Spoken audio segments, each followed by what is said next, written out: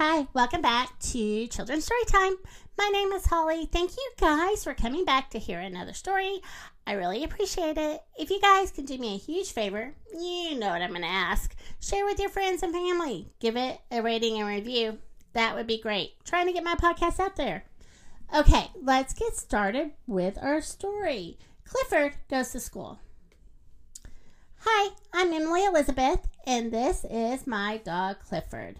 Clifford is a very smart dog, and he can do tricks. You really should see him play dead. He's really good at that. I thought he was perfect, but my aunt didn't agree. She was a dog trainer. She said that no dog was perfect unless he had been to a good dog school, like her dog Sandy. Clifford was too big for regular dog school, so my aunt said that she would train Clifford herself. First, he had to learn to heel. He had to walk next to her on a leash. Well, guess what? That leash was a little too short. Auntie got a longer leash for Clifford, and that leash was a little too long. Poor Auntie.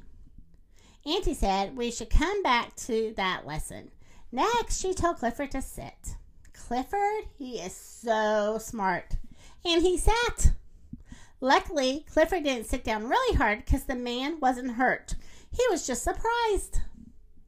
Auntie said that Clifford was pretty good at sitting, and now he needed to learn how to stay, and that meant not moving until he was told to move, no matter what happened.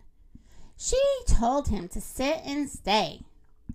Auntie said that she had some good books on dog training that I should see, and we went to her house a few blocks away. She had so many good books about dogs, and I loved to read.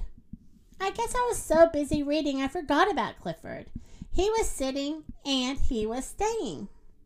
He knew he had to sit no matter what happened. Sandy moved, but Clifford, he stayed. He even stayed when a frisbee flew by his nose. And Clifford loves to chase frisbees.